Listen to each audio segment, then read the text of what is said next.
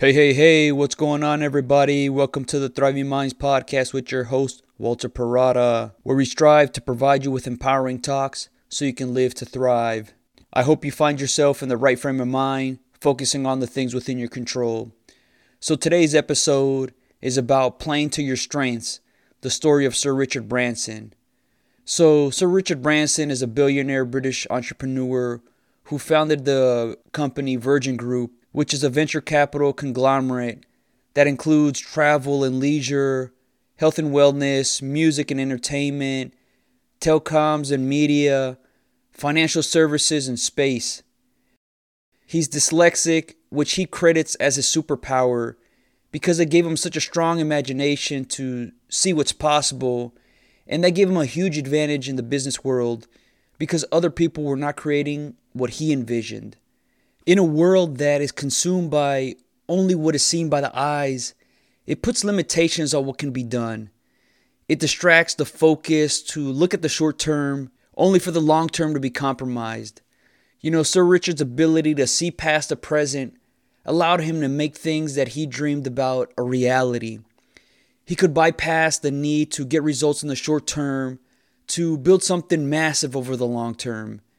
Because of his dyslexia, he struggled in school. And his story shows that school alone is not an indicator of how you're going to do in life. There's too much emphasis that's put on performance of students when they're still in school that it limits what they're capable of. Grades alone do not signal a person's intelligence or their want to learn and grow to be better. Sir Richard has talked about how school was just unappealing to him because it wasn't relevant to what he was interested in. The traditional way of school is to learn facts, but it lacks the creativity and engagement that does a disservice to the students. For the most part, school is outdated, and there needs to be a reform to fit a student's learning style to bring out the best in them instead of forcing them to be and do things that they're weak in. Now I get it. We got to work on our weaknesses, but that shouldn't be the primary focus. And we got to find something that really grips us, that really interests us. An interesting thing about dyslexia is 35% of entrepreneurs are dyslexic and 40% of millionaires are also dyslexic. These figures make sense because entrepreneurs and millionaires are creative people where they're able to find solutions to problems that people have not yet figured out or haven't given enough thought to do so. Their ability to follow their own paths, figuring out what works best for them, and are not concerned about trying to replicate someone else's route. They might take bits and pieces from others, but they customize things to work for them. Their ability to see the big picture is enough to get them going to make what they imagine possible. As long as they know why they're doing something, they'll later be able to figure out how. I think they need just that freedom to be able to just operate without any restrictions. Sir Richard says one of the last things that he does when starting up a business is hiring accountants because it gives them the freedom to create, and then they can figure out the financial piece to make it happen. For many people, dyslexia is seen as a weakness or a limitation simply because of struggling to read or write. And some of this might come from our constant comparison of each other, where if the majority are reading and writing at a certain pace or a certain level, anything behind that is seen as a bad thing. We're looking to see if we keep pace with everyone else, trying to keep up with the herd. And if we remember, being able to keep up with the herd means you're able to survive, that you don't get left behind for the predator to get you. This then trickles over into school, where we get a grade for our abilities in a test form. So the grade that is received is a reflection on the student. The better the grade, the better the student. But this misguides many of those magnificent students that are capable of great things. It's just that they're not given the ability to use their strengths. When it comes to facts, you can measure that in a straightforward way through the tests that are given. But how do you measure creativity and resourcefulness? Because they're very intangible things that are very difficult to to physically see. So dyslexia can be seen as a weakness that might keep those who have it behind in the school environment. Sir Richard realized that the best environment for him was to venture off on his own, and he dropped out of high school at the age of 16 to start up a magazine called Student, which he launched in 1968. And it was created to provide an alternative to the boring publications of the magazines in those days. It was made for the youth to be able to express themselves on a wide range of topics that included pop culture, music, and many issues that were going on during that time. And he did have opposition to start up the magazine because the knock on it was too revolutionary. But Sir Richard saw the need for it and had a belief in his vision and himself to carry it out. He started the magazine with only 100 pounds at the time, which just emphasizes that when you have conviction in the idea that you have, you take action and make it happen instead of waiting for the right time or the right amount of money to get started. Things like this are very difficult to measure in an exam or in school in general. We can use stories like this to show us that we can make things happen, but it's up to us to take the action to get started. There's never going to be the right time to do something, waiting for circumstances to change, or waiting to get better in whatever abilities you might be lacking. By being able to just go through with it, you're going to learn along the way.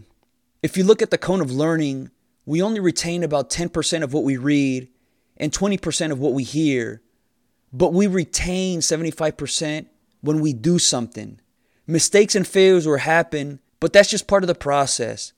There's no need to wait for a set amount of years of experience or some sort of certificate to get going, because if that happens, the risk is constant need for validation or approval that you can do it. Constantly needing to signal that you can. Sir Richard shows us that what we lack in knowledge, we can make up for it in the desire to make things happen. He even talks about how dyslexia allowed him to better delegate things because he knew writing was not his strong point. He was able to have others do it for him, but he set the course that would be taken.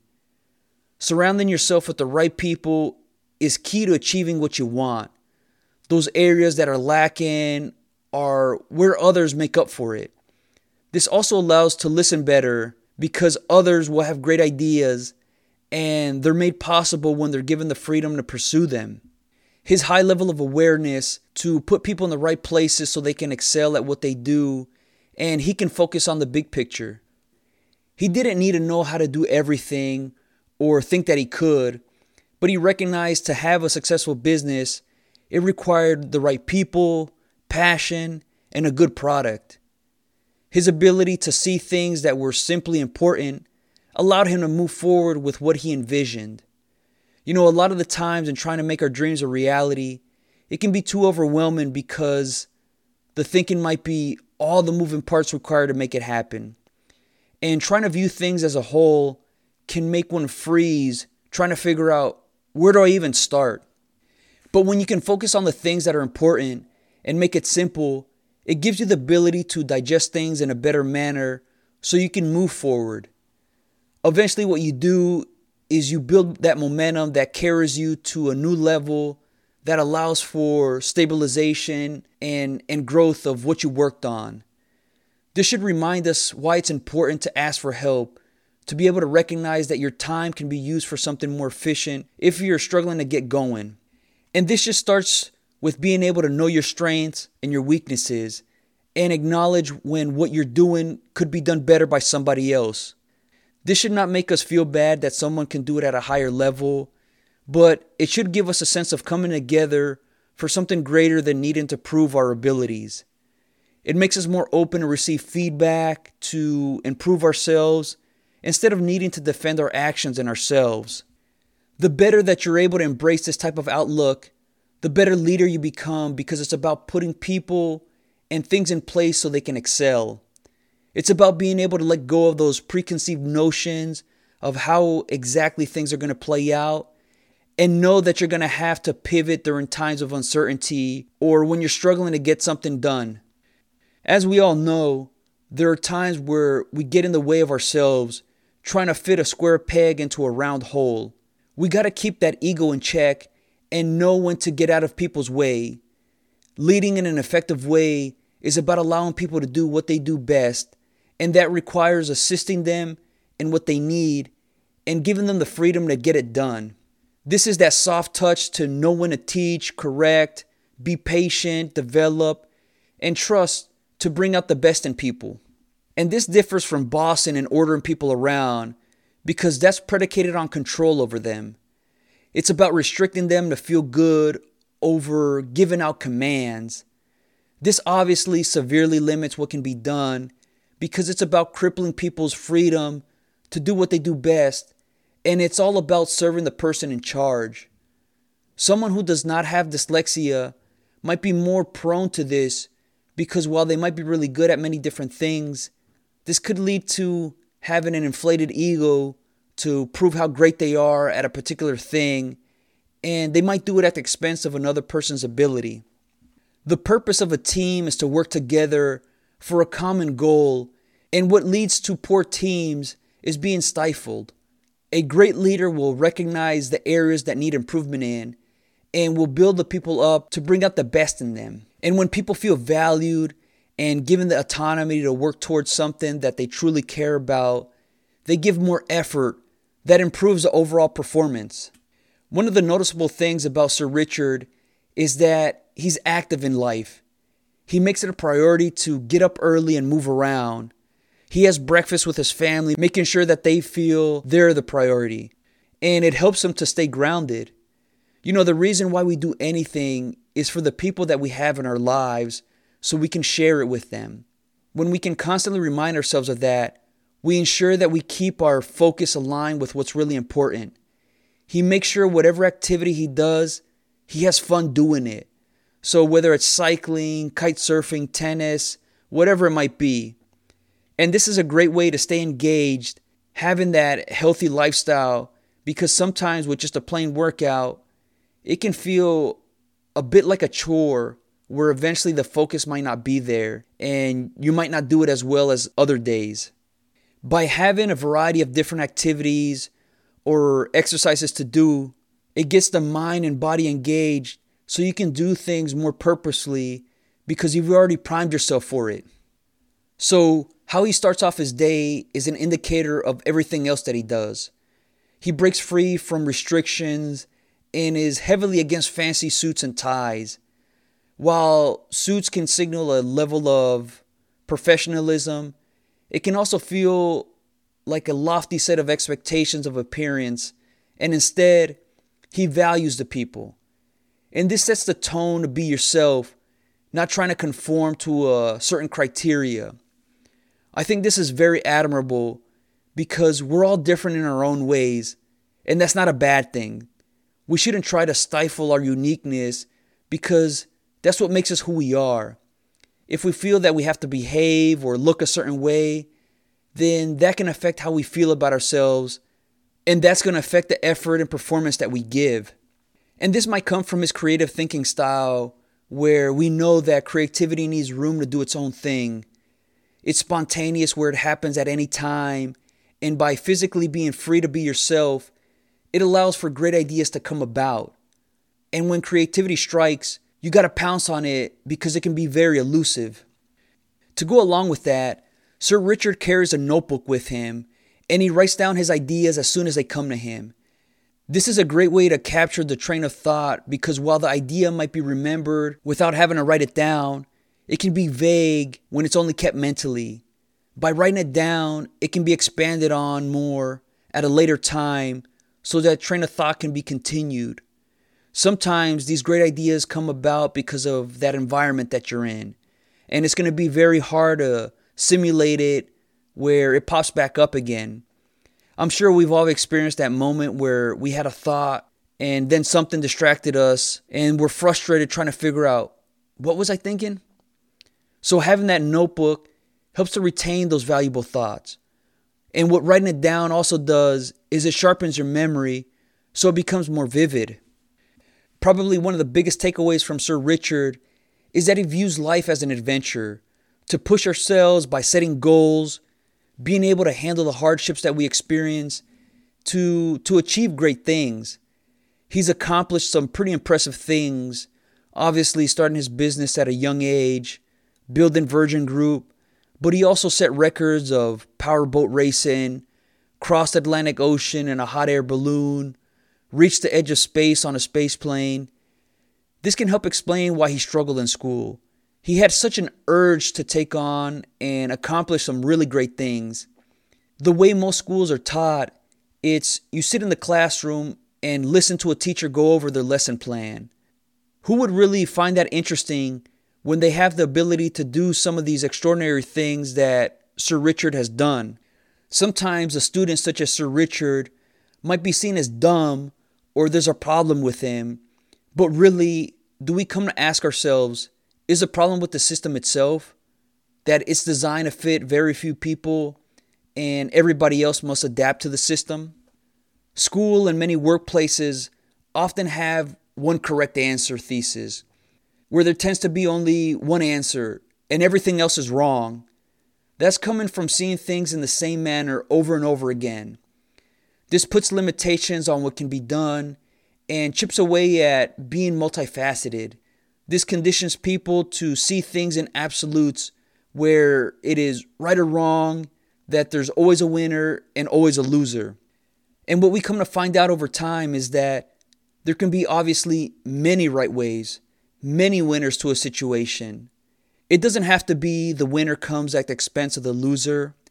This, in a way, can be seen as a fixed mindset because it's about this or that, and there's no room in between for negotiation, where things are seen as they can be done or they can't be done.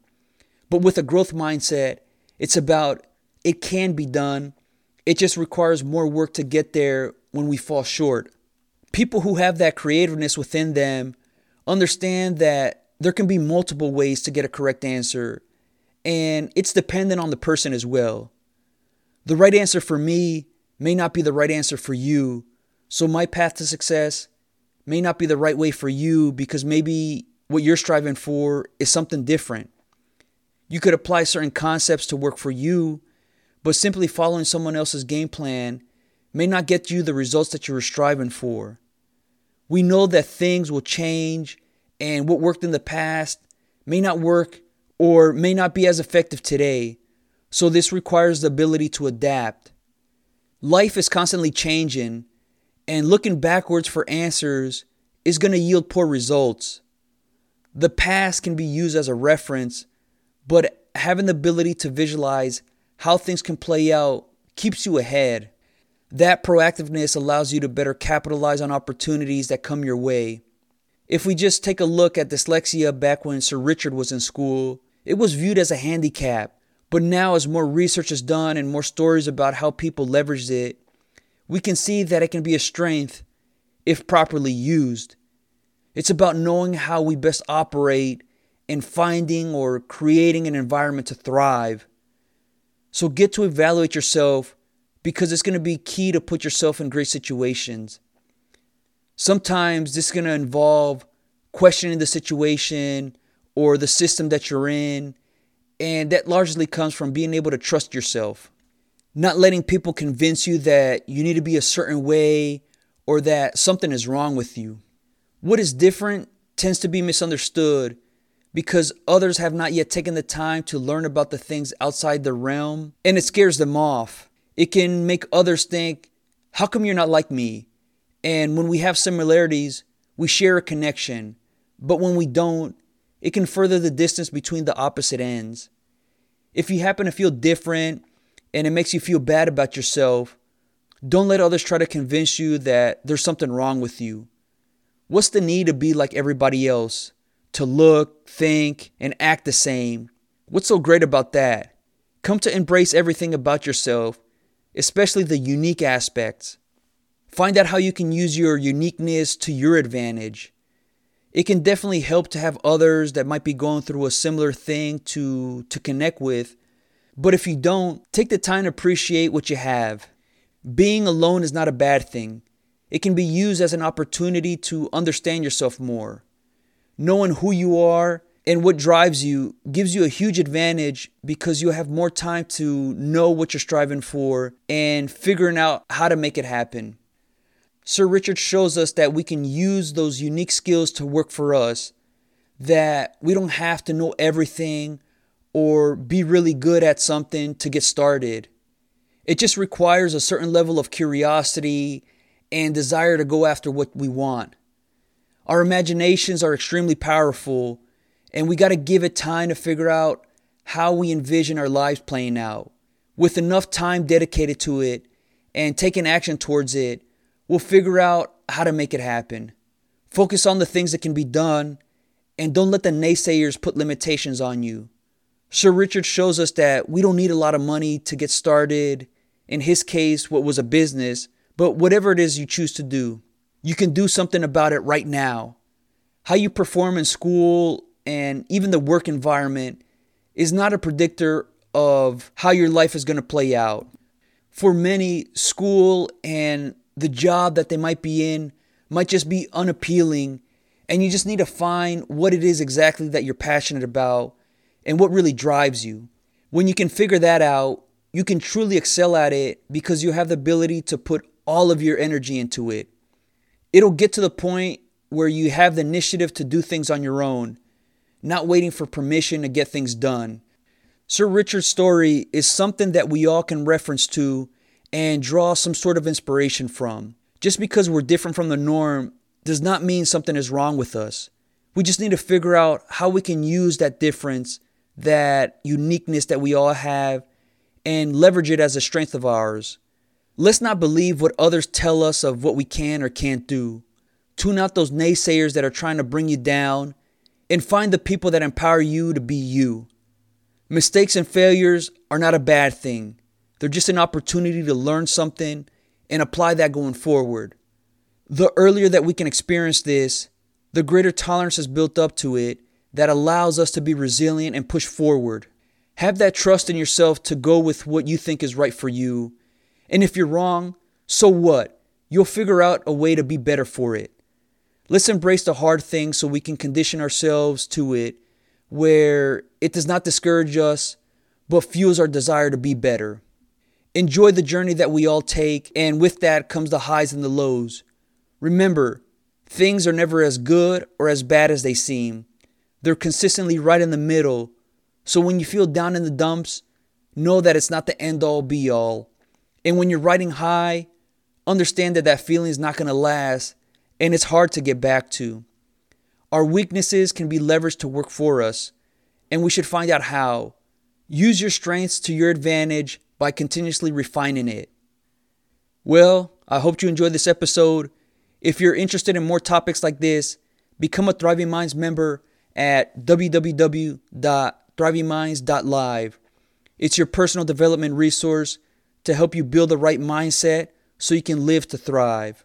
All right, until next time.